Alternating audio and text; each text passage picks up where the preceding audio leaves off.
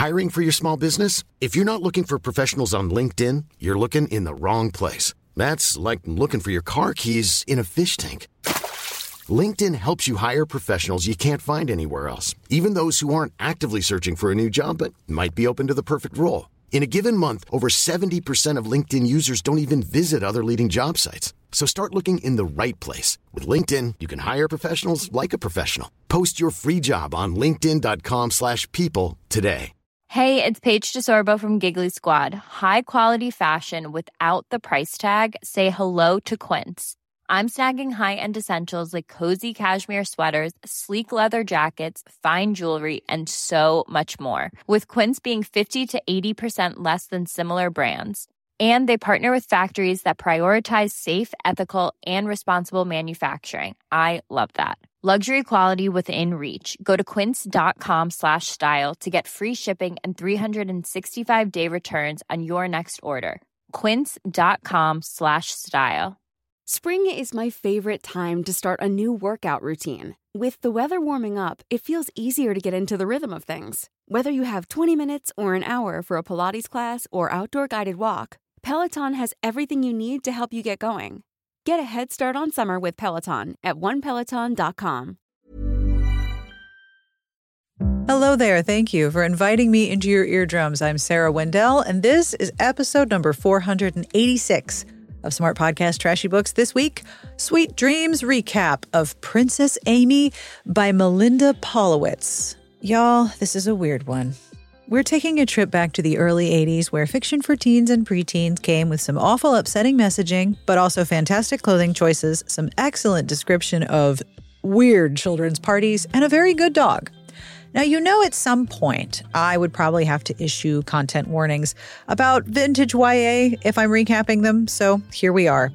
Trigger warning and content warning for assault, jerkwad rich bros, disordered eating, and severe anti-fat bias. It's so bad that I am taking out all of the specificity that's listed in the book when I recap it because it's hurtful and harmful and I hate it. Remember the perfect size of the Wakefield twins? It's like garbage like that. So listen, every time it shows up, I want you to do something nice for yourself while you're listening.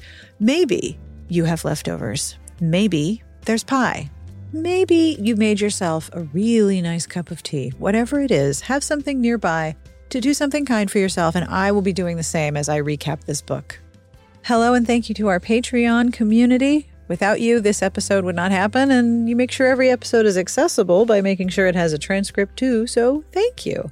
Hello to Eustace, Maria, Gain, Jamie, and Christelle, and some of our newest Patreon members. Thank you for joining the community. If you would like to join as well, have a look at patreon.com/smartbitches. I also have an email from the mailbag. This email is from Diane, who says, longtime listener, first-time correspondent. I just listened to the podcast about the second Sweet Dreams romance with Franny and Ronnie. That would be the popularity plan. I grew up in a Northern California suburb, graduating from a public high school with about 2,000 students in 1982.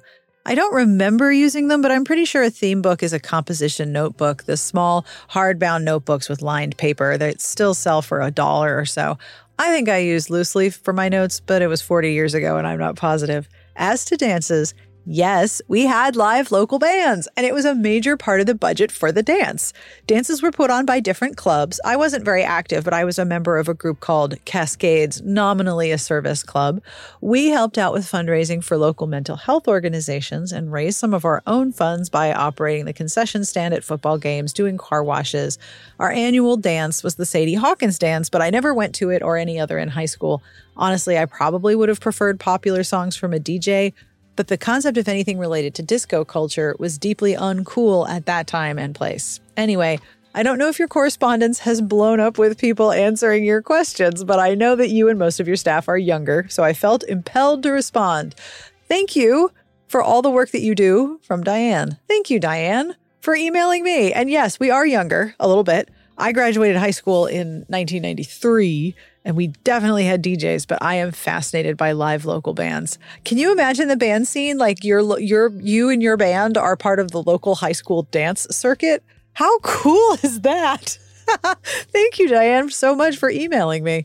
If you have responses or things you want to clarify or you want to answer some of my questions, especially to this book, y'all, I'm going to need you to email me after this book. You can always reach me at sbjpodcast@gmail.com or at sarah@smartbitchestrashybooks.com. This episode is brought to you in part by The Last Good Night by Kat Martin. When Cade Logan said goodbye to his estranged wife 8 years ago, he never thought it would be the last time he would see her alive. Now her car has been hauled out of a nearby lake, and Cade is determined to track down the person who murdered her. Enter Eleanor Bowman, a talented private investigator who is about to stir up a hornet's nest on his Colorado ranch. But as the case moves from corporate Denver high-rises to posh Vale mansions, Cade and Ellie sense the killer is closing in again, and this time, Ellie is the target. This is the first in a brand new series, so do not miss The Last Good Night by Kat Martin, available now wherever books are sold. Find out more at kensingtonbooks.com. This podcast is brought to you in part by Manscaped. Ho, ho, ho, ladies, the holidays have come early, not only for you, but also for your man with Manscaped, the leading men's hygiene brand.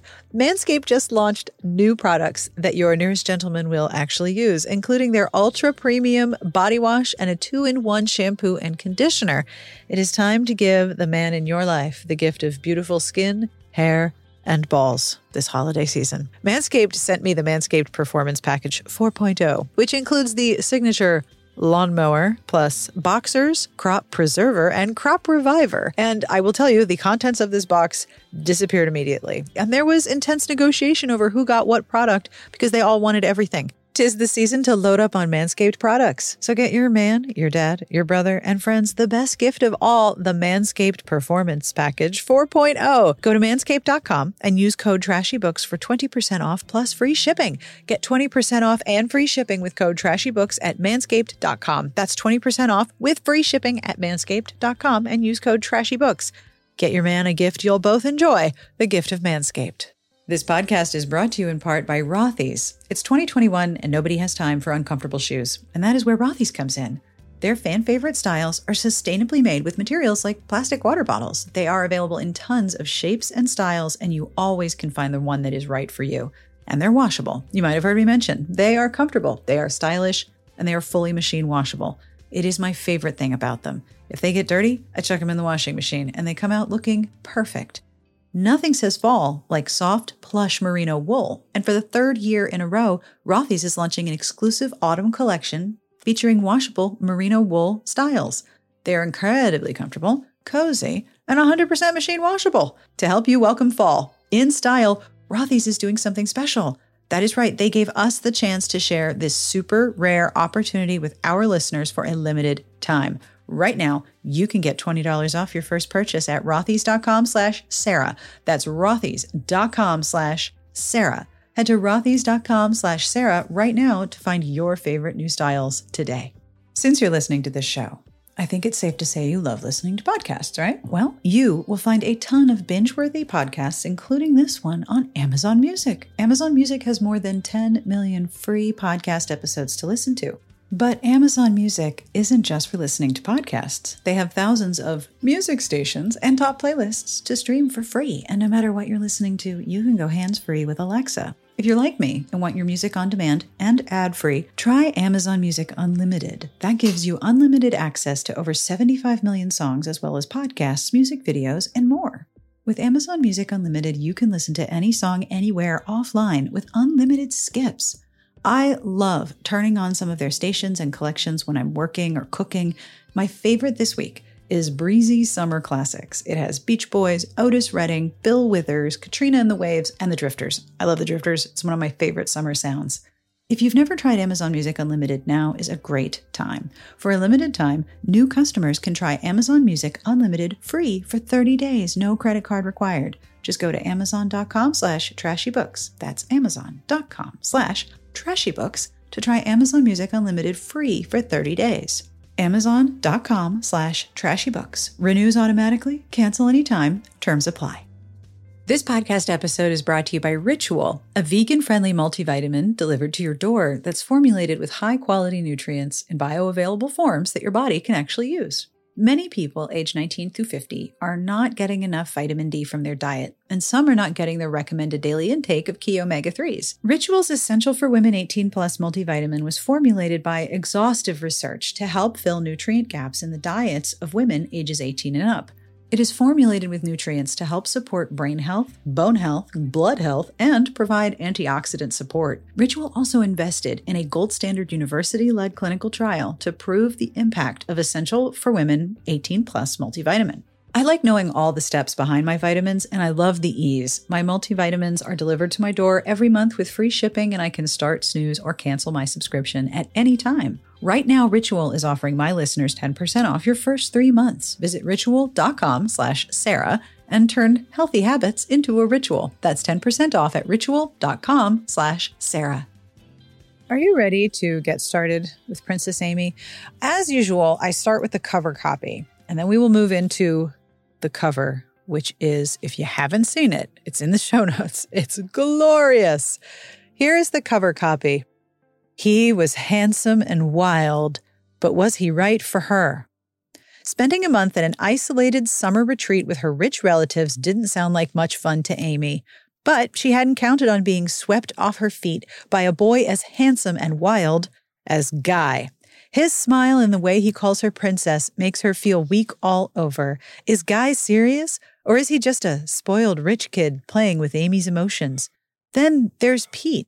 His big hand on Amy's shoulder gives her a feeling of security and warmth she's never felt before. Ugh. But Pete works on the island. He's not one of the fast crowd. Two very different boys from two very different worlds, and Amy must choose. I love the cover image so much. This is one of the greatest, although there are some that are even better coming up. The photo credit for this goes to Ariel Skelly, who is still active and is a stock photographer and stock videographer based in Richmond, Virginia. Now, on the cover, Amy is wearing a shiny green bathing suit or leotard. Given how shiny it is, I initially thought it was a leotard, but it's clearly a bathing suit given how much time they spend in the pool.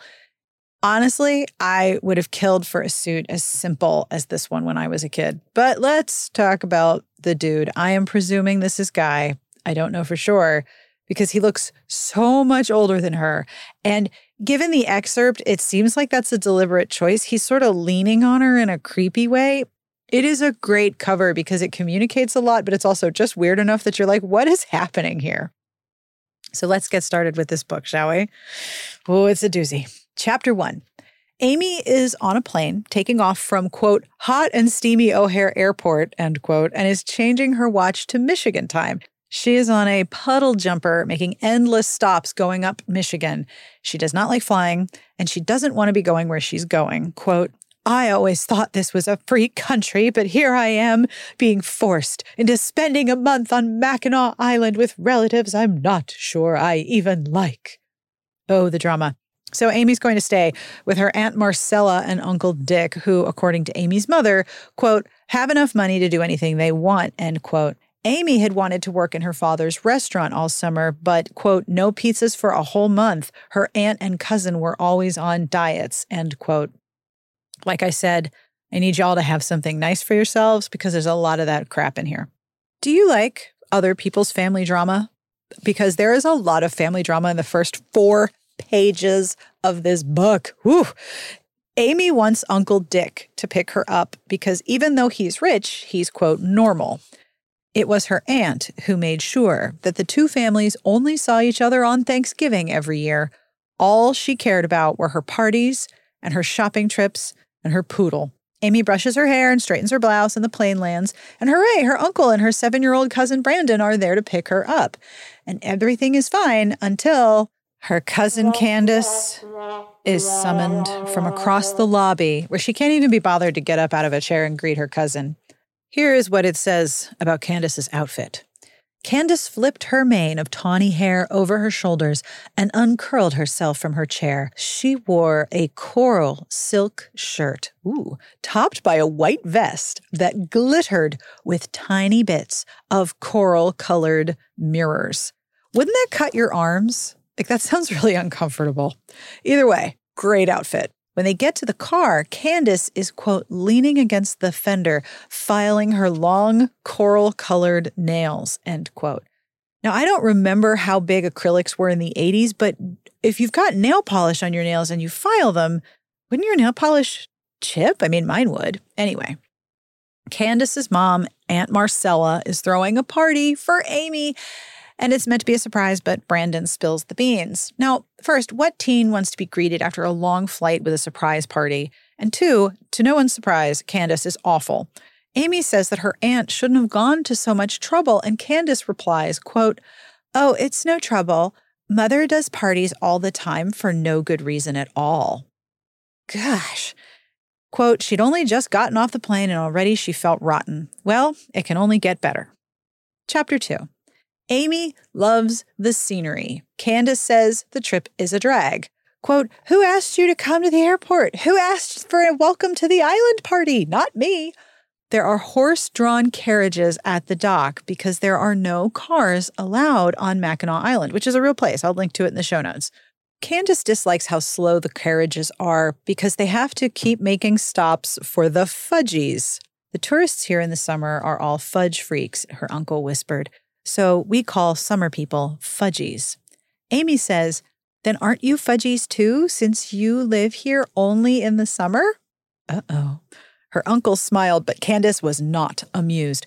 "We are resorters. Anyone with a permanent summer place here is a resorter."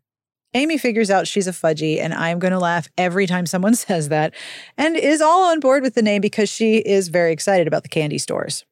What is it with shore and resort towns having fudge and saltwater taffy everywhere? Why is that a thing? Fudge, saltwater taffy I get, but fudge, why fudge? Either way, it's very clear early on that her uncle is pretty cool and Candace is terrible and Brandon is annoying.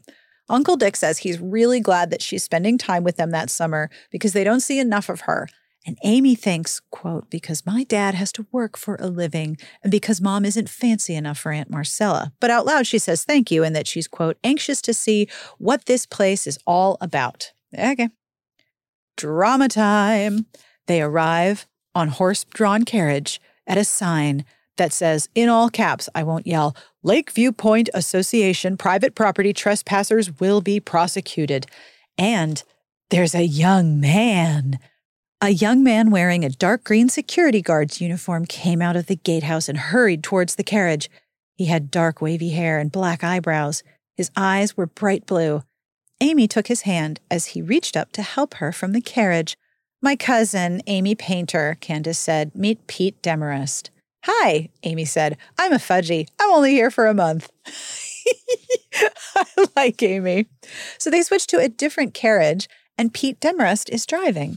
He's tall like her, and this is where we learn that Amy is 5 feet 10 inches tall. She is a tall girl, very much taller than me. Pete says welcome when some guy on a sweating horse charges through a stone arch. What is this place? And yells, "Hey, Demarest, where was my sail delivered?" And Pete nods, but Amy sees him give the rider, quote, a look of pure fury as the horse disappeared. The guy is named Guy. Guy Wetherington. Amy's going to meet him at the party, but right now there's a boat race and Guy is late. Candace says that Pete is weird because he never does things with the group, quote, even if he does just work here, end quote, because he's always too busy. Uncle Dick gestures to Candace to stop talking and says Pete is a fine young man who has helped his dad run the place for years and is now the assistant superintendent even though he's 18. I think Amy's dad and her uncle are brothers and the wives are sisters-in-law. I'm pretty sure that's how it works. Anyway, Amy thinks Pete is handsome and she feels like he noticed her. The island is beautiful and magical and Amy is feeling a little bit better about her summer. Then the carriage stops in front of a, quote, huge gray flagstone house. Her uncle immediately heads to the golf club and Amy goes inside. Aunt Marcella swoops down on her in a cloud of perfume. "The caterers are going to be late. The flowers have only just arrived. It's a terrible day." So Amy offers to help by making little pizzas as appetizers, but Candace just snorts at her and says, "Let Mother and Letty handle the food." Amy senses that she's made a social error by suggesting that she make little pizzas, but now I want a little pizza to go with my little pie. Candace shows her to her room, and her room is gorgeous. It's green and white with a big window seat with pillows on it. Then the mirror moves and, quote, a busty, cheerful woman, end quote, appears in the doorway. This is Letty. All the bathrooms in the house are hidden behind full-length mirrors, which is weird. She leaves towels, offers to unpack for Amy, and tells Amy she doesn't need to iron a dress for the party. It's a pool party. Just wear a swimsuit. Amy did not know this, and Letty says, quote, leave it to her ladyship Candace not to tell you that. Chapter 3, it's party time. Amy wonders what it would be like to have Candace's body for just one day, but she's very specific in the measurements, and I am not reading that because it's just bullshit, and I feel bad for anyone who had to read it before. There is a caterer in a chef's hat. The grown-ups will be in the dining room. The kids are by the pool, and Amy is surprised to hear that Candace has ordered prime rib and ham for the pool party. Amy asks if they should see if Letty needs help, and Candace scoffs at her again. This is supposed to be your vacation, Amy, so just relax. Letty is paid well to take care of things. Candace's boyfriend, Willie, arrives. He has the hairiest chest that Amy had ever seen, and he is in swim trunks that perfectly match Candace's coral bikini.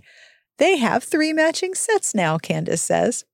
She begrudgingly introduces Amy to Willie, and then another girl named Betsy Talbert joins them, but she barely smiles at Amy and then starts whispering in Candace's ear in front of everybody. Willie invites Amy over to the buffet, and she fills a plate because she is starving. And then the other girls, including this new person named Gina, show up and side-eye Amy's plate with disapproval while convincing each other not to eat anything but salad, if that. Food shaming and body shaming, and it's only chapter 3. Candace is trying to get Betsy back together with Guy, the guy on the horse, and they're off whispering together. Gina says, don't mind them, they're plotting, and also says they're one big happy family. And if anyone ever says to you that the thing that you are joining is one big happy family, it's a really good sign to run the opposite direction. Amy stops eating because Gina finishes her meal. And honestly, I am debating how much of these little moments to include because I don't want to make you feel bad. They made me feel bad, and I was just reading this book. Anyway, so Guy's boat arrives. It's a very big, very expensive sailboat, and he docks it at the painter's dock. Guy, according to Gina, is, quote, a bit of a character, but he's basically okay, end quote. This, coupled with the big happy family, makes me want to remove Amy from this book, and it's way too early for that to happen. This is not a great endorsement of the big happy family. He's basically okay. There are also 2 other dudes named James and Alec, and Amy whispers that Guy is handsome enough for the movies. Gina points out that Guy is ignoring Betsy again. Betsy is fluttering around Guy, carrying his drink and his silverware for him. And I would say that what happens right now is the weirdest thing in this book, but I don't think it is the weirdest thing in this book. Y'all are just not going to believe this, okay? So strap in. So Gina catches Guy's attention at Amy's table, and he greets Betsy by saying, hey, slave, a new lady in town, and no one informs me? And Gina introduces Amy to Guy and calls him the mighty Grand Master, while Betsy slams down Guy's punch so it spills, dumps his silverware in his lap, glares at Amy, and stomps away. Guy calls out, temper, temper, and then Guy asks Gina if Amy would be perfect for the princess or for the Joan of Arc type. And Gina says, I don't know, you're the dungeon master. And Guy says, the princess then. I've been waiting for someone to rescue all summer. And when Amy is like, what are you talking about? This is what it says. All right. Oh, it's his version of Dungeons and Dragons, Gina said. Last year, we played it with paper and pencil the way the game's meant to be played. But this year, Guy wanted to make it livelier. So all of the kids play a part, Guy said. We have clerics and wizards and soldiers and henchmen and a few damsels in distress, but no princess. Not till today. What do I have to do? Amy asks. Live dangerously, Guy said. Seduce sailors onto the rocks so I can move in with my henchmen and capture the bloody pirates. Stuff like that. Be with me on midnight raids and comfort me with kisses after I've done my foul deeds. Amy shook her head. It's crazy. I couldn't do any of that. It's just for fun, Amy, Gina said. Everybody plays, except for Amber. So everybody plays this Dungeons and Dragons LARP from hell, except this girl named Amber, who it sounds like is a semi-pro gymnast and a bit of a loner. Amber has a slumber party every summer and then just goes off on her own. And Amy figures, I'll hang out with Amber while everyone is, quote, busy with the dungeon game. Guy says, oh no, you're going to be my princess. And he puts his hand on her shoulder and there are shocks. Then Brandon and some other younger boys attack the party with silly string, and Guy and his friends dump Brandon and his friends in the lake. Like they just pick him up and toss him in the water. Guy talks Amy into the pool to rinse the silly string out of her hair and then races her to one side and then back to the diving board. She's about to beat him both times when he grabs her from below when she's about to win, holds her underwater, then kisses her neck and won't let her go. What the hell? Amy gets away. And he tries to tell her it wasn't him. It was an octopus in the murky whirlpool, and he was going to save her in plenty of time. Amy, wisely, tells him to leave her alone. She goes into the house and tries to go upstairs, but Nifty, Marcella's poodle, starts barking at her, and Marcella comes to scoop up Nifty. Now, Nifty, it seems, is jumpy, quote, because she's about to start pretending she's pregnant again, end quote. Marcella notices that Amy is quivering and asks what's the matter. Amy is like, this just happened, and I should go back to Chicago. I mean, I understand she was just assaulted, so yeah, I understand how she feels. She wants to get the hell out of here. Which of the following does Marcella say? 1, don't be so prickly. 2, Guy is a fine young man. 3, he meant no harm. 4, calm down and go back to your party. 5, we mustn't make a scene, must we? Or 6, all of the above. If you guess 6, you're right. Amy goes into the kitchen, finds Letty, who takes one look at her and says, oh, party too rough already? Seriously, who are these people? Amy explains that Guy tried to drown her, and Letty says, quote, he is playing his silly game. That is one young man with too much free time on his hands. That's when Guy walks in, says he's sorry for scaring her, asks to start again, and convinces Amy to go back out to tan in some lounge chairs so he can get to know her. Quote, what do you do besides swim like a fish and look like a princess? Tennis? Sail? Amy thinks to herself, I read a lot of books. I make terrific pizza. I believe in UFOs. I wish I were home safe in Chicago. Aw, Amy's a little nerd. Guy invites Amy out on the boat, and she says only if Candace is coming. And Guy says, well, of course, Willie's coming, and Candace will go wherever Willie goes, so they're all going to go on the boat. A handsome 18-year-old man was flirting with her. Pete is handsome, and Guy makes her feel beautiful, quote, even if he did nearly drown me, end quote. Then Amy falls asleep in the sun, what? With Guy's hand on her arm. Ugh.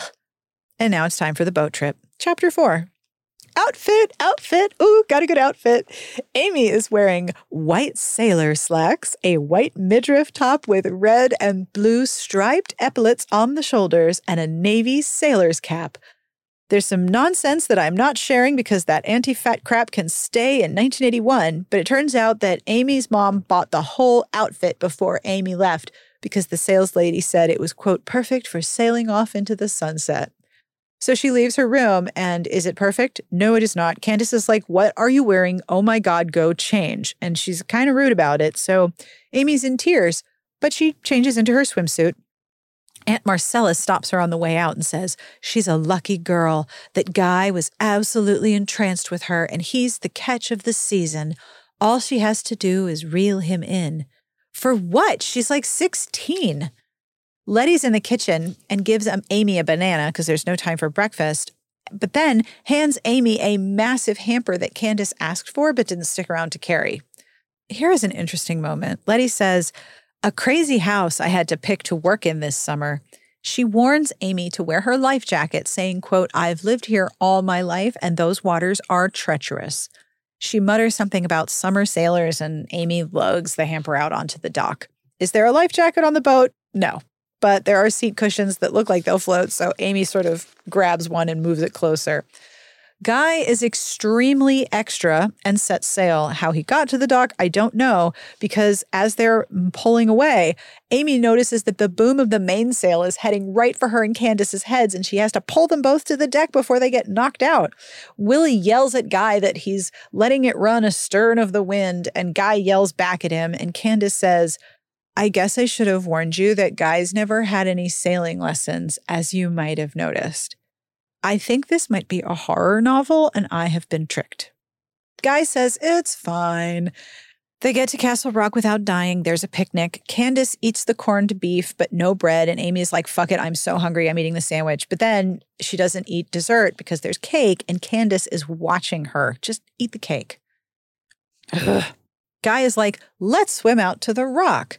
And Amy says, no, we just ate, so maybe we'll just swim once around the boat. Now, this is kind of an old wives' tale about swimming after you eat, but Willie compliments her for her wisdom and then says Guy convinced him to swim out to the rock the week before and told Willie to go hunt for firewood on the island, then swam back to the boat and sailed away and stranded him there all night. Quote, just lucky I didn't get pneumonia, end quote. Who is this guy? This guy is that guy. That guy says, it was a test of your virtue and true power. You applied for the job of chief wizard in the first place. Chief wizards must be tested. Either play the game right or don't play at all. Willie says, I'll get you before the summer's over. This is a horror novel, y'all. This is a horror novel. Then Guy and Amy swim around the boat, and when they climb back on board, Willie and Candace have fallen asleep on the bow. Guy wakes them up, Willie sails them back, and then Guy falls asleep with his head on Amy's lap. These people just wander around negligently and fall asleep. Chapter 5. That evening, Amy is on a sand dune reading, and guess what she does? She falls asleep. I think this island is made of NyQuil. But then she's awakened by a dog. Yay! A massive German shepherd wakes her up by wanting to play with her. The dog's name is Mike, and Mike belongs to Pete. He is relieved it's Amy and not Candace or Betsy because they freak out, but it turns out Mike is very smart. Pete offers her a lift back to the house in the golf cart, and she notices that he has a strong chin and she wants to touch his face. Okay? She realized she doesn't know what kind of chin that fucking guy has. And Pete asks if he can say something that's none of his business. Quote, watch your step with that crowd of your cousins, huh? Meanwhile, Amy can't believe that two whole dudes are being so nice to her. She's glad Candace doesn't see her with Pete because Candace thinks Pete's weird, but also Candace thinks Amy is weird. So who gives a flying topsail about her opinion? Eat cake and go hang out with the dude that you like in the golf cart. Dinner is party leftovers. And when Letty brings in dessert, there are massive plates of pastry for Brandon and Uncle Dick, and a big bowl of plain strawberries for Marcella, Candace, and Amy. What the fuck? Mom deserves the best, and there's no better place to shop for Mother's Day than Whole Foods Market. They're your destination for unbeatable savings, from premium gifts to show-stopping flowers and irresistible desserts. Start by saving 33% with Prime on all body care and candles. Then get a 15-stem bunch of tulips for just $9.99 each with Prime. Round out Mom's menu with festive rosé, irresistible berry chantilly cake, and more special treats. Come celebrate Mother's Day at Whole Foods Market. Hiring for your small business? If you're not looking for professionals on LinkedIn, you're looking in the wrong place. That's like looking for your car keys in a fish tank. LinkedIn helps you hire professionals you can't find anywhere else, even those who aren't actively searching for a new job but might be open to the perfect role. In a given month, over 70% of LinkedIn users don't even visit other leading job sites. So start looking in the right place. With LinkedIn, you can hire professionals like a professional. Post your free job on linkedin.com/people today. Marcella, it turns out, has bought something for Amy. Candace says, pray it isn't clothes. Mother's taste runs to the fluttery, which I thought was hilarious.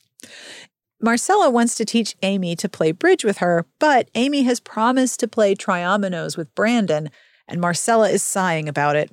Brandon, who reveals that he has no bedtime, is like, let's go play games.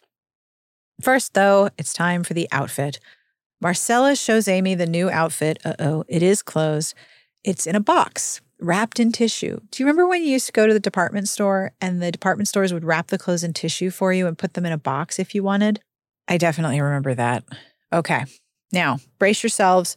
This is super screwed up. Marcella has gotten Amy a gorgeous linen jumpsuit in pink. Oh, I love it, Aunt Marcella. I hope it fits. Why, of course it won't fit, dear. It's an incentive. I got that size so you'll have a reason to knock off that extra weight. Amy felt her face beginning to heat up. Extra weight? I've been this size for a long time. It's nice to be as thin as possible. I'll wager any amount of money that you'll be able to wear this in 3 weeks with all the swimming you'll be doing. Amy tried hard to smile at her aunt as she carefully folded the jumpsuit away in its box. Ugh, that is so messed up. So then Amy decides that she's going to lose weight to fit into the jumpsuit because she knows her aunt doesn't think she can do it. So she's going to stop eating so as to slim down and thinks that she can just have pizza when she's back in Chicago. Ugh. Chapter 6. Amy's tennis lesson is okay. She's got a really good forehand, but she's embarrassed that she's in navy shorts. Candace had tried to loan her a tennis dress, but none of Candace's would zip up. So Amy is feeling unsure of herself. Amy's 5'10". Candace is already described as really small. Of course her clothes don't fit. Amy is also very hungry, and I hate this a lot. Betsy is playing with Candace in the next court and is really snide to Amy, saying she should skip some meals like they do. And Amy thinks, well, Guy likes me better than you, so... Back at the house, Brandon tells Amy, as she is about to take a bite of a sandwich in the kitchen, that Marcella has told Letty that Amy isn't allowed to have any bread. Letty's like, I don't see any bread. What are you talking about? And Amy eats, thank goodness. And then Brandon blackmails her into taking him to the fort in exchange for not telling Marcella that Amy ate bread. All of these people are terrible, and I do not like them. Amy is still hungry, but she decides not to eat more because of the jumpsuit. Seriously, screw this jumpsuit. I'm taking a break for some tea. Seriously, y'all, do something kind for yourself in this moment. I really struggled with whether or not to share this book at all because it makes me really mad at some parts. Okay, time for the fort. The fort is a historical reenactment, and Brandon just runs through it. He doesn't even stop for any of it. Then they go for ice cream. And Pete is there with a girl with jet black hair who is very short, and her name is Amber. Amber is very, very nice and wants to make some plans with Amy. Then there's this weird thing where Pete and Brandon discuss bringing chocolate chip ice cream to Mike, which is poisonous. Don't give your dog chocolate. Pete is looking at Amy with undisguised interest, and Brandon orders them both mammoth sundaes called Thunderclouds. And I Googled them, and I'm not sure if they exist, but they sound great. Amy blackmails Brandon right back and says she will never play triominoes with him again if he tells Marcella that she ate the sundae. And Pete says, what are you worried about? You look like you're in fine shape to me. And Brandon says, quote, my mom thinks she's fat, but you should see Nifty, the dog that keeps thinking that she's pregnant.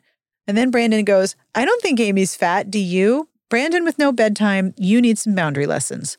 And Peter swallows a laugh and says, no, not at all. And Amy is all swoony about this whole conversation. And I did not rip the book. I'm very proud of myself. Brandon, with no bedtime, says, maybe around the legs a little, though. And Amy tells him to knock it off. Brandon asks Amy if she's buying fudge, and she thinks about that dastardly jumpsuit again and says, no, eat the fudge, to hell with the jumpsuit. These people, I want fudge now, by the way. Pete, who, like Letty, is a year-round resident on the island, says that he is passionate about the history and invites Amy back to the fort for a slower tour with him, and she is all for it. They all take a carriage back to the house together. Brandon shares that Candace thinks that Brandon is a nerd, which clearly makes him feel bad, and then tells everyone that Candace calls Pete weird, and Pete just shrugs it off. But when he drops Brandon and Amy off at the gatehouse to the community, his face is wooden. Amber and Amy walk home together, and Amber says Brandon is a bit of a nerd, but he's also old enough to know he doesn't have to repeat everything that he hears. It turns out that Amber and Pete have been friends for years, and although she used to have a crush on him when she was about 10, she doesn't really have a lot of other friends on the island. Amy jokes about the great disparity in their height, but says she could use a friend. Amber tells Amy that Pete has a thing about getting involved with summer girls, but Amber still thinks that Pete has a thing for Amy. Amy says that she thinks he's pretty special too. Amber tells her about the slumber party, saying, quote, "It's an annual event because one night's all I can stand of that bunch," end quote. Look, I understand that everyone just falls asleep everywhere in this island, but maybe you don't need to sleep next to these people if you don't like them. Amber also says, quote, "My mother says just thinking about Marcella Painter's social schedule makes her look for a good place to go lie down." I like Amber, and so does Amy. Chapter 7. Brandon and Amy return home and, Candace, quote, "forgot to tell them that Guy and his whole entire family were coming for dinner, and they walk in and they're late." Candace just loves to embarrass Amy. Amy runs upstairs to change. Guy flirts with her in a way that makes her uncomfortable, and Betsy just sits there glaring at Amy. Amy stands up to help clear the table, and the whole family is like, "What is wrong with you?" But Guy jumps up to help her and try to soothe her embarrassment, and then uses his poser generosity to convince her to sneak out to sail with him, just him, after dinner in the dark. Nothing horrible happens, but Amy is confused that she's still attracted to him and scared of him. Candace sees Guy kissing Amy goodnight by the pool and is all, "I guess you're not so innocent after all." Guy tells Candace to cut it out, but Candace is constantly after Amy to spill all the details about what happened on the boat. And literally nothing happened on the boat. I read it with my heart in my throat, like he was going to toss her overboard or leave her on an island. They just went for a sail. But I still look at the cover and look for that creepy, drippy font, like maybe this is a horror novel and I wasn't told. All right, Chapter 8, Slumber Party. I love this chapter.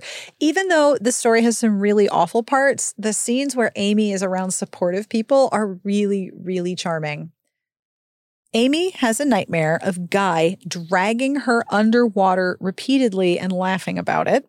Candace doesn't want to go to the slumber party, but Marcella makes her because Amber's family is one of the oldest on the island. It's an important connection. Ugh. Candace looks down on Amber because Amber doesn't have a boyfriend and because Amber's family doesn't hire people to do things for them. And why won't Amy tell her what happened with Guy on the boat? Amy asks Candace what she and Willie were doing in the bushes when they got back to the dock, and apparently Willie wishes they were doing more. Amber's mom.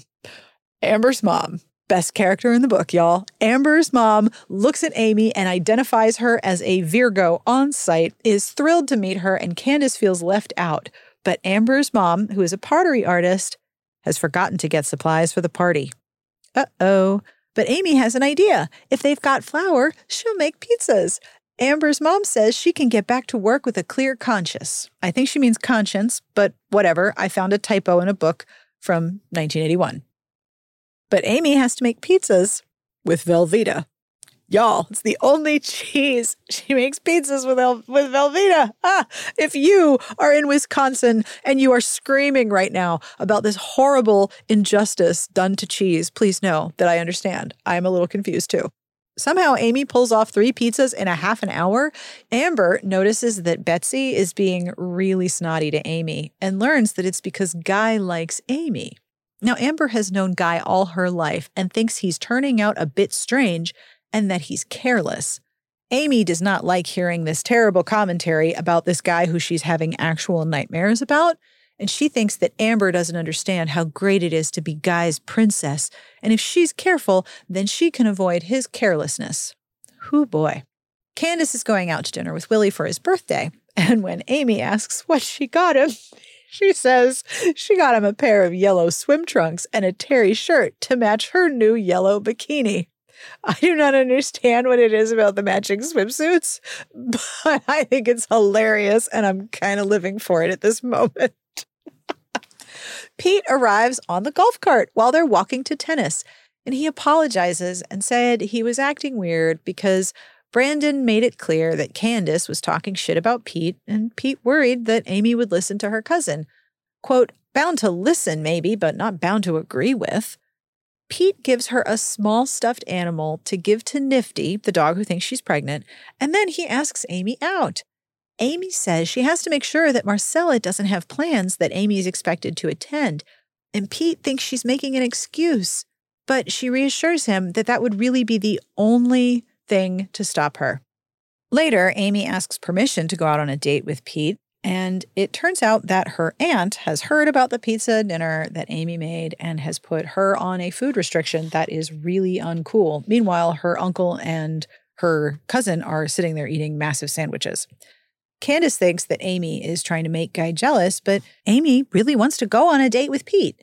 And her uncle supports this idea. Amy is 100% right. I don't go for all this pairing off at the ripe old age of 16 anyway. If Guy wants to get mad, we'll just let him. You go with Pete, honey. You're better off with Pete Demarest than careening around the lake in that sailboat of guys any day of the week. Your dad would agree with that too, I'm sure. I have my doubts, said Mrs. Painter, although it was thoughtful of Pete to send you home with that toy for Nifty. She can go, Mr. Painter said. Whatever you say, but if she loses Guy, it will be your fault, not mine. Well, if she does, then I'd say he wasn't worth keeping in the first place. The issue is closed. Thanks, Uncle Dick, Amy said. I really do want to go out with Pete. So apparently if Uncle Dick puts his foot down, then Marcella will cave. But Uncle Dick needs to show up and do his damn job as a parent more often, especially because he has to know how they're treating her. Like, he has to know. Chapter 9. Amy is hanging out more with Amber and her mom points out that Guy is a wealthy only child as an attempt to sort of explain his behavior. And Amber points out very matter-of-factly that she is also a wealthy only child. And her mom says, yes, but you're a Virgo and you have great parents. Amy goes on her date with Pete. Pete is worried that her family doesn't approve because he's hired help and because no one is home to greet him when he picks her up. Amy reassures him that her uncle was all for their going out, and it turns out that Pete's dad has reservation about his dating any of the summer girls too. He had to tell his dad that Amy was a harmless fudgy. Pete's gift to Nifty has worked wonderfully, giving Nifty something to care for, and Marcella does pass along her thanks. Aw, they go to a bookstore, they go to a movie, he kisses her very gently at the end, and everything is wonderful. Quote, "It was so comfortable being with Pete," Amy thought. So nice to really talk about things and not have to worry about being a princess. Chapter 10. Guy convinces Candace to bring Amy out for a horseback ride, which she's never done, and this won't end in disaster, not at all. And of course, the weird LARP from hell takes over. They go charging through the woods on horses and leave Amy behind. She gets her horse back to the stable on her own and then walks home. Chapter 11. Brandon's birthday party. This is so over the top. This is almost as good as an absolutely off-the-wall clothing description. Get a load of this. Supper arrived on a chuck wagon. The boys war-whooped around the wagon as the caterer, dressed in cowboy gear, drove his horses around the corner of the house. The back of the wagon was opened up into a buffet and spread with a red and white checked cloth. There was a big iron kettle of chili. Hot slabs of cornbread dripping with butter were served on a wooden plank. Brandon's birthday cake sat on a shelf in the back of the wagon. It was shaped like a cowboy hat. I had no idea Brandon was into the Old West, Amber said. He isn't. Uncle Dick is. So Amber is pretty much hanging out with Amy, running this party. Then Candace and her friends show up. Guy is overbearing and really laying on the charm so heavily, making Amy feel very confused and wary and completely overwhelmed. Guy kisses her, and it is not pleasant like it was with Pete. Guy keeps announcing plans that he's made for them, like when he's on break from school, he'll be with her in Chicago. And she's like, what the heck? No, you won't. And I think this is technically called love bombing. Amy decides not to go out with Candace and Guy and everyone else after Brandon's party, and she goes up to bed with a book and is very happy. Go, Amy! Good choices. The next day, Amber and Amy are hanging out, and Amber says, I think you've fallen for Guy because he's flattering and mostly because he turns you on. And Amy says, he does turn me on, that's for sure, but I don't feel like I'm ready to be turned on. Interesting. Amber invites Amy to stay the following summer at her house, and Amy is all into the idea because then she wouldn't have to do anything with Candace. Uh-oh. Pete shows up and asks how things are at the house, and Amy's like, what are you talking about? I don't know. Turns out that the night before, Pete was working the overnight shift and caught Guy Candace and all their friends on some ridiculous LARP mission where they broke into a neighbor's house and stole from the wine cellar. Good God, everyone is in trouble. Amy and Amber had no idea about any of it, and Pete says that he was so worried when they were all coming out of the house that Amy would be with them. But then he asks Amber and Amy to go to the beach with him on his day off, and while Amber cannot, Amy's all in. Back at the house, there's drama. Uncle Dick has grounded Candace. She can't go out. She has to stay in her room for a week, including meals. Marcella thinks that it's unreasonable because Candace has a date and she can't miss it. And Dick is like, I don't care. Amy turns down some cheesy vegetable casserole because she doesn't want to gain back the weight she's lost. Ugh. And she earns some praise from Marcella, who also asks, why wasn't she along for, quote, Guy's little adventure, end quote. And I just want to point out, because I asked Google, that's breaking and entering and could be considered a felony. It's not a little adventure. It's a freaking felony. Anyway, Amy brings Candace a bowl of fruit to her room, and Candace is all bedraggled and crying, and she says it's all Amy's fault because she wasn't there. If you'd been with us, he never would have decided to do the wine cellar bit. None of this would have happened if it hadn't been for you, which makes absolutely no sense. But then there's this absolutely fabulous truth bomb from Amy. Maybe being rich means feeling you never have to take the blame for anything. Or it means keeping lots of people around you to pile the blame on. Well, nobody's piling any blame on me. I told Adam about this and he was like, yeah, story checks out. So while I am happy to leave all of this anti-fat bias bullshit in 1981, unfortunately that part has not changed.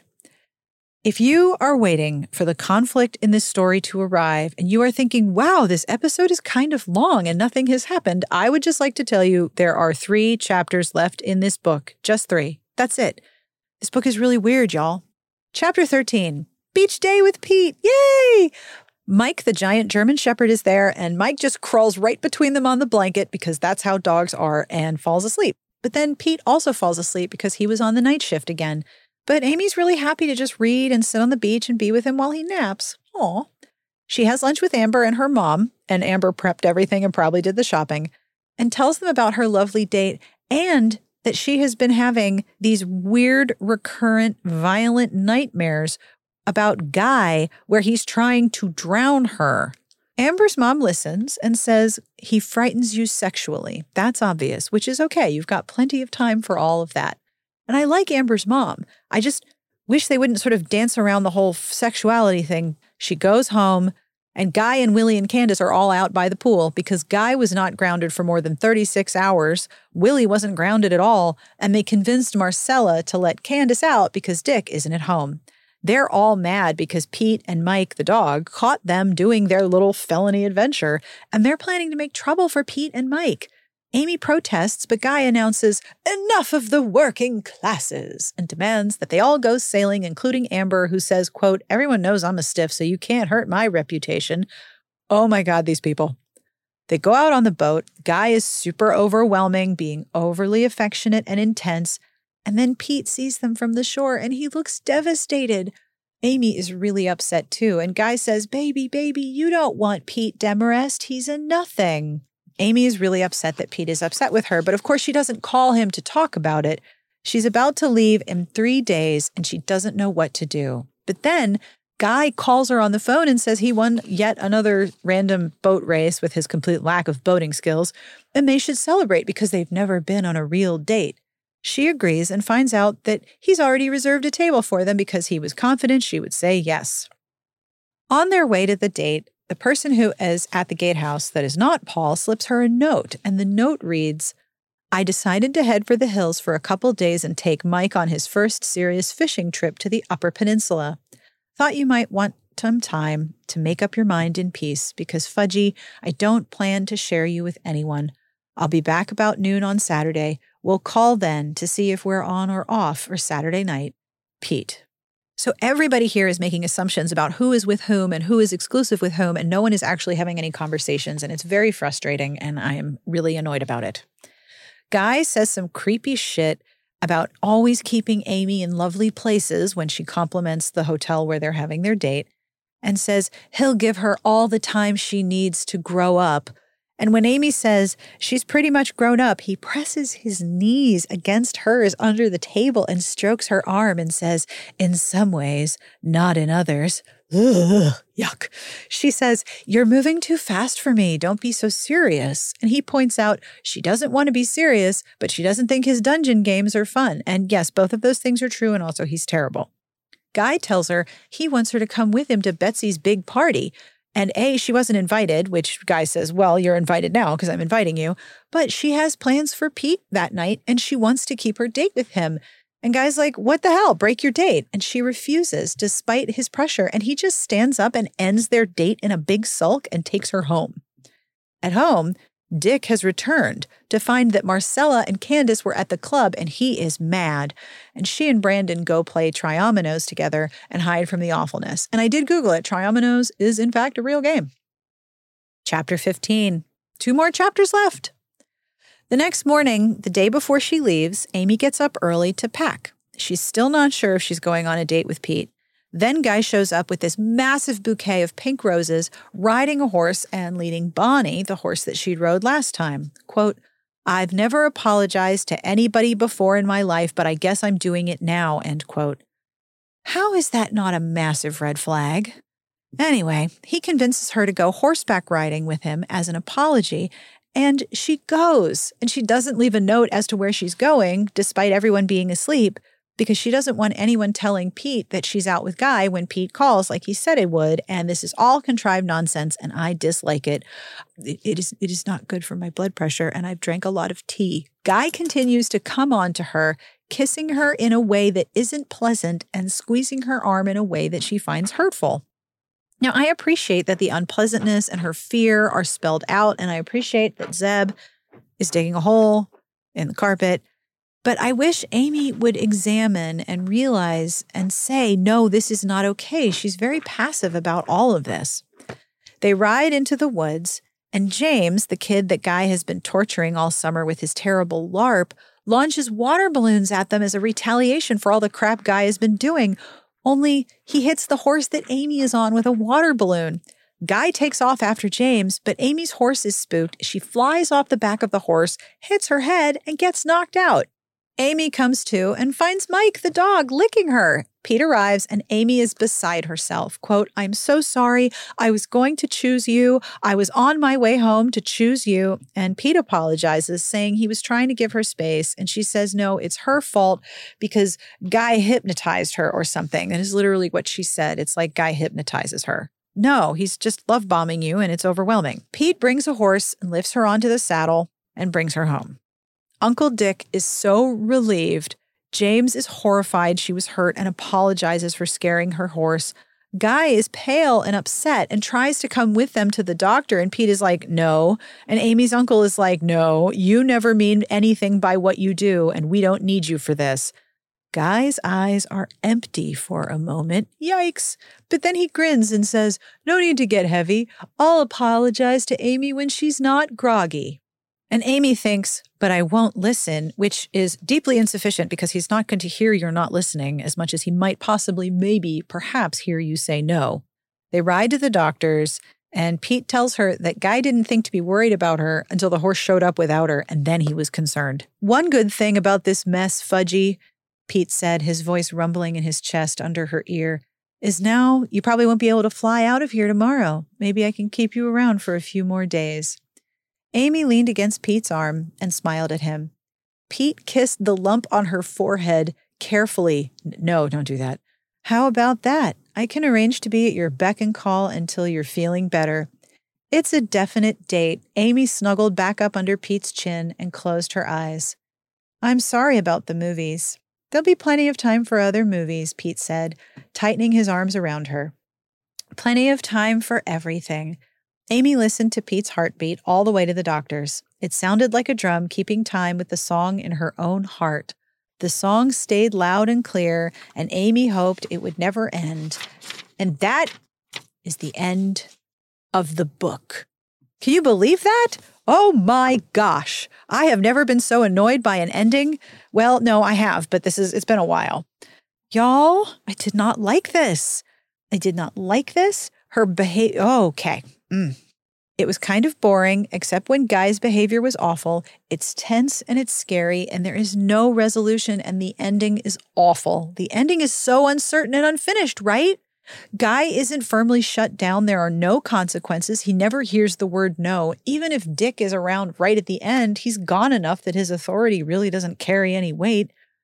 And the anti-fat bias was ghastly. I took a lot of it out because I didn't want to hurt you with it, but it never gets addressed. All the food manipulation is not cool, and it makes me mad on behalf of younger readers like me who internalize this shit. Like, I remember reading so many books like this.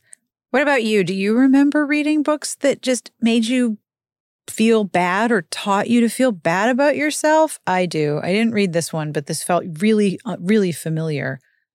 One last thing before I end on a better note. Did you notice how passive Amy is? She comes so close to making a decision and then doesn't, over and over. She has so much information. Guy's kisses are painful. He makes her uncomfortable. He tried to drown her. She has nightmares about him. But she doesn't really make a decision until it's almost too late, like repeatedly. And the dichotomy is interesting, I think, if the story had given it room. Is it better to be a princess with someone who is dazzling but makes her uncomfortable? Or is it better to be in a relationship with someone who is comfortable, who she likes? All right, now it's time for the fun part. What should be in the epilogue that this story so very much needs? What needs to happen? I think this story ended at the worst possible moment. It was immediately after the crisis. There's no resolution. There's no restoration of any calm. So I want to know, what do you think should happen in the epilogue? I'm going to try to write one, and I'll share it on an episode, probably the next one. But I want to know what you think. You can email me at sbjpodcast@gmail.com or Sarah, with an H, @smartbitchestrashybooks.com. But I want to know, what should happen? What should happen to Amy and Marcella and Pete and Dick and Guy and Candace? Nifty's fine. She's got a stuffed animal. She's good to go. Mike is great. Dogs are perfect. But other than Amy getting away from these people, forgetting about the jumpsuit and eating pizza, what do you think should happen? What would have been a better ending? Let's fanfic this thing. Let's do it. And that brings us to the end of this week's episode. Thank you for hanging out with me. I know this was a long one, but a lot happened in a book where not much happened. And I hope you enjoyed this one. I hope you had a good snack or some excellent leftovers. And I hope you tell me what you think should have been the ending or what should be the epilogue to this story. I want to hear from you, so please tell me what you think should happen in the epilogue. This episode is brought to you in part by Gainful. There is nothing more personal than your health. So when it comes to finding the right nutrition supplements to meet your fitness goals, you need a personalized approach. Thankfully, now there's Gainful, a personalized nutrition system that's formulated for your body and your goals. I started by taking the 5-minute Gainful quiz, which considers my dietary needs, my fitness and health goals, and my unique physiology to personalize my formula. But this is my favorite part. The supplement is flavorless, and I receive different flavor boosts so I can customize how I want my supplement to taste. Chocolate and peanut butter, matcha green tea, it's up to me. I have options, and I'm not stuck with a giant tub of one flavor that I'm going to get tired of. It's a total win. Start your personalized fitness journey today with Gainful. Get $20 off your personalized supplements by going to gainful.com/Sarah. That's gainful.com/Sarah for $20 off. Gainful, personalized nutrition made for your tastes. As always, I end each episode with a terrible joke, and this week I have a listener joke. I love when this happens. Seriously, send me your bad jokes. They make me so happy. This is from JF Hobbit. I have been listening for over a year now, and your podcast continues to be a bright spot in the madness. Thank you. I especially look forward to the disgusted looks on my spouse's face when I tell her the bad jokes. My brother told me a joke that I had to pass on. What's the difference between a sweet potato fresh out of the oven and a pig thrown off a porch? What's the difference between a sweet potato fresh out of the oven and a pig thrown off the porch? One is a heated yam, and the other is a yeeted ham. Yeeted ham. I hope that makes your day brilliant. Thank you so much, JF Hobbit, for this outstanding joke. Heated ham. On behalf of everyone here, we wish you the absolute best reading, a wonderful weekend, and if you are celebrating anything this week, that it was lovely and restful and delicious. I hope that you will be back here next week. My guest is Julia Quinn. Shh. And then after that, I'll be recapping Sweet Dreams number 5, Little Sister. But until then, have a wonderful weekend and have wonderful reading. We will see you back here next week. Smart Podcast Trashy Books is part of the Frolic Podcast Network. You can find more outstanding podcasts to subscribe to at frolic.media/podcasts.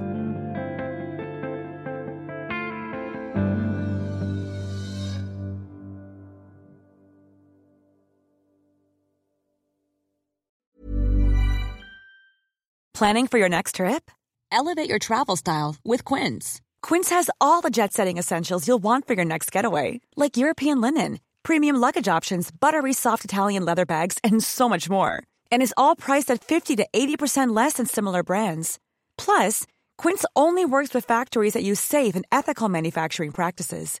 Pack your bags with high-quality essentials you'll be wearing for vacations to come with Quince. Go to quince.com/pack for free shipping and 365-day returns. Want to get a chiseled look in the jawline? Sculpt and shape your jawline with added volume from Juvederm Volux XC. Juvederm Volux XC is an injectable gel specifically designed to be robust enough to improve moderate to severe loss of jawline definition. And it is the first and only hyaluronic acid filler approved for the jawline. Add volume to your jawline for a chiseled look with Juvederm Volux XC. For important safety information and to find a licensed specialist, visit Juvederm.com. That's Juvederm.com. Not for people with severe allergic reactions, allergies to lidocaine, or the proteins used in Juvederm. Common side effects include injection site redness, swelling, pain, tenderness, firmness, lumps, bumps, bruising, discoloration, or itching. There's a risk of unintentional injection into a blood vessel, which can cause vision abnormalities, blindness, stroke, temporary scabs, or scarring. Talk to a licensed specialist to find out if it's right for you. Visit Juvederm.com. That's Juvederm.com.